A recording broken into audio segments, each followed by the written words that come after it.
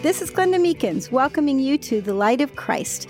Today we have Dr. Edward Suri with us. Welcome, Dr. Suri. Thanks so much for having me. You're welcome. Dr. Suri is a theologian, author, and well-known Catholic speaker who appears regularly on EWTN. He's also the host of the acclaimed film series Symbolon, The Catholic Faith Explained. He's written several best-selling books, and his latest book from last year was Into His Likeness, Be Transformed as a Disciple. And as we approach Lent, his book is an excellent jumping off point, and then we'll get into his newest book coming up. So to become like Christ, Dr. Suri, he really has to be at the center of everything we do. But in the rush of daily life, how do you do that? How do you do that in the midst of family, children, work? Yeah, I tell the story in the book about how there are many people who follow Jesus from a distance in his public ministry. They are excited when he teaches because he's a good speaker. They watch his miracles and he does all these signs and wonders. But there are a few that actually followed him as a disciple. And those are the ones that really were committed. Those are the ones that were following him, not for what do I get out of it? What's in it for me? When is it interesting? When is it convenient to serve? No. It's about, I see something in this Jesus. He's more than just an interesting religious figure, a teacher. He's God. And if he really is God, then I got to give him everything. And so I tell the story about my own life in my young adult years. My faith was always important to me. I never really left the church. And, I went to church on Sunday. I was involved in my parish. I was probably doing a lot more in my faith life in my college and young adult years than most people were, so I could pat myself on the back and I was pro-life. I'm really Orthodox. This is great, But if I had to be honest, there were other things that were more important to me than my relationship with Jesus. I mean, Jesus was a part of my life, but he wasn't number one. I mean, things like my career and advancing in the corporation, making money, that I have to be honest, if you ask me, is Jesus more important than your career? I would say, okay, yeah, of course, Jesus. But deep down, I put a lot of energy in my career. I put a lot of energy in my social life and having a girlfriend, having a lot of friends, playing in a band. These are all things that took up all my attention. And yes, I said prayers and I tried to be a good person, but I didn't seek out God and his plan for my life each day. It was more, I wanted to use God to help me achieve my goals in life and what I wanted to do. And it was a dramatic moment of really coming to that realization that, no, God's plans, his dream for my life is much bigger than anything I could dream of. And I want to surrender to him. So I think that's probably the key for being a disciple. Are you willing to have Jesus not just a part of your life, but the very center? Who's really the Lord of your life? Is it you, your career, your reputation, how you appear on social media? Is that really what drives you, or is it really seeking Jesus? Well, and those are all good questions, and they're, I think, the most difficult, to surrender oneself completely. We have this sense of we need to be in control. All the messages, the secular messages are, the power, success, you have to be in control of your life. And really, God was, Christ was always revolutionary, right? That wasn't the idea. The idea was for this complete surrender so that we could become disciples who go out and make disciples. And I think that's an idea that Catholics are also very uncomfortable with, talking to others about God and Christ and our faith. And you've written a study on that as well. Who am I to judge? Where we kind of almost it's almost like a cop-out, well, for me, this is my belief. And we really confine God to our own, really, limitations of how much we're willing to commit, to him. I think, that book, Who Am I to Judge, it gets to that big question of moral relativism in our culture where so many good Catholics are afraid to say that there's anything right or wrong. So we hide our faith. We just never get into all the tough moral issues. And I want to just help good-hearted people, good Christians, good people of goodwill who aren't even Christians, but certainly Catholics, to have confidence that we can say that there are things that are right or wrong and still be friends with the people we disagree with. In fact, I'm convinced I'll have a better friendship with people if I can be honest with them and say, hey, I think this is wrong. I love you, and, you and I might disagree on this issue, and that's okay, but I really think this is wrong, and to be able to disagree and realize I disagree doesn't mean I hate you. Instead, what happens is nobody talks about the things that matter most in life. Mm-hmm. What brings us happiness? What is success? What is a good life like? What does it mean to be a good husband, a good father, a good mother, a good wife? What does it mean to be a good friend? These are the most fundamental questions of life, and nobody talks about this anymore because everyone's so afraid of offending someone. But I'll be honest, I've got friends who aren't of the Catholic background. I've got friends who are of a secular background. And I feel like I can have a legitimate, real friendship with them because we're honest with each other. I remember talking to these two lesbians on a plane, and, I shared with them, this is what the Catholic Church teaches, and here's why, but I still respect you. I can respect you, and, we can have a conversation about it. And they loved it that I was willing to go there and just stand up for truth, but in a loving way. And we had this amazing conversation for the whole plane ride.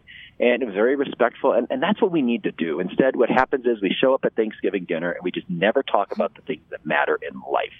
And we show up at the workplace. And we think that that's building unity, but it's not. We're all just being superficial with each other. Jesus doesn't want that for us. He wants us to be friends. He wants us to grow in unity, even with people we disagree with. So let's joyfully and compassionately have courage to talk about our faith, but in a humble and compassionate way. Another thing you mentioned in that book, Into His Likeness, Be Transformed as a Disciple, is you talk about the healing that takes place, and in these relationships and our relationship with God, and that healing that, God has to come in and sort of take over to live and move and have our being, so to speak, to have His way with us. I look at Lent as an exercise to help me get better at doing that, at letting Him in. Can you share a little bit about that subject, right before we get into your newest book that's coming out? Yeah, I think that's one of the great things about Lent is that the Church gives us this season each year to do something that helps draw us closer to Jesus, to make us more open to His grace working in our life, whether it's making a sacrifice, we give something up, or whether it's various devotions we do, maybe like going to Stations of the Cross, or maybe going to Mass, or some more extra time for prayer. All these things help us to encounter God more in our life, to be more open to His Spirit working in us so we can experience the change that He wants to work in our lives. Well, that leads us beautifully into a helpful mindset for Lent and your newest study, No Greater Love, A Biblical Walk Through Christ's Passion. Can you give us a little sneak peek into that book and study? Oh, I am. I'm so excited. It's going to print right now, so it'll be available before Lent, and you can get that at ascension.com. Or my website, which is edwards3.com, just my name, both places there. But I'm so excited about the study. It's been on my heart for a long time. Every Holy Week, I for the last 6 years, I've been thinking, I hope I have time to do this project, which is simply walking with Jesus from Gethsemane to Calvary and just really unpacking all that the gospel accounts tell us about that. There's so many little details in there that really open up for us the beauty of God's love for us, what Jesus endured for us, and gives us lots of rich encouragement and application and challenges for our daily lives today.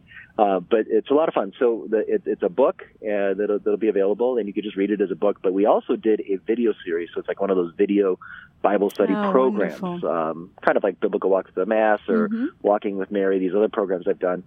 But we filmed. What's really awesome about this, we filmed in Jerusalem, and we got to film right where these scenes unfolded. So I'm teaching, for example, in Gethsemane, and we're looking at these olive trees that, are over a century old, and their root systems go all the way back to the time of Jesus. So it's like, wow, we're coming in contact with Jesus here. We go to the rock, traditionally believed to be where Jesus prayed in his agony in the garden.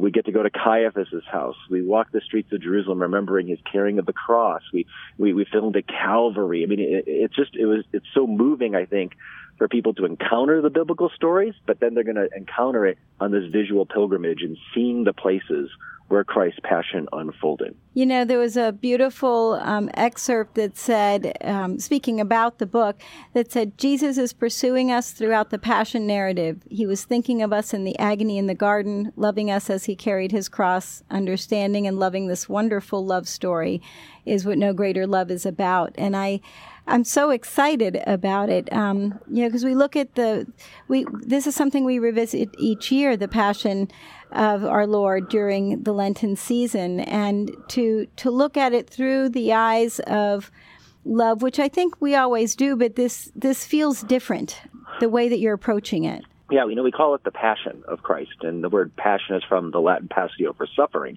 So we always think about the pain Jesus endured for us. And that's right there at the center of everything. But Pope Benedict invites us to go even deeper. And he says that the Passion of Christ is all about Christ's passionate love for us, that Christ loves us with all the passion of a true love. And he's so passionately in love with us that he's willing to take on suffering and to sacrifice for us so that we can be reunited with him. And as you know, like in a marriage or any good relationship, a good friendship, love is not about feelings. It's about the commitment and the sacrifice. And that's what you see exhibited most profoundly in Christ's passion. So I'm constantly making application to our own personal lives, to our friendship, to our daily lives in the workplace, to marriage, to family, and showing how Jesus is our model. So if we want to be better friends and better husbands and better moms and better fathers, turn to Jesus, but turn to him especially in his passion. And there you'll find the key for unlocking what true love really is. And that's what I'm trying to do in that. And I'm going through all the biblical prophecies step by step. You're just seeing prophecies and hopes from the Jewish people, the first century, all coming to fulfillment. There's so many great things that you find step by step in Christ's passion. Wow, you're making me so excited for this study and just for this year's Lenten journey. Thank you so much for being with us today, Dr. Sri. We really appreciate it. Oh, I'm so grateful. I can't wait to be coming there to the parish and being able to be with you all right in the midst of Lent. So I hope we'll get to meet many of the listeners. Anyone hears this program, come up and introduce yourself, because I want to be able to say hi to you when I come to Oviedo in March. Yes, Dr. Sri will be coming to Most Precious Blood Catholic Church in Oviedo for a Lenten mission Friday, March 29th and Saturday, March 30th, speaking on these same topics and more. So go to oviedocatholic.org for tickets or call 407-365-3231.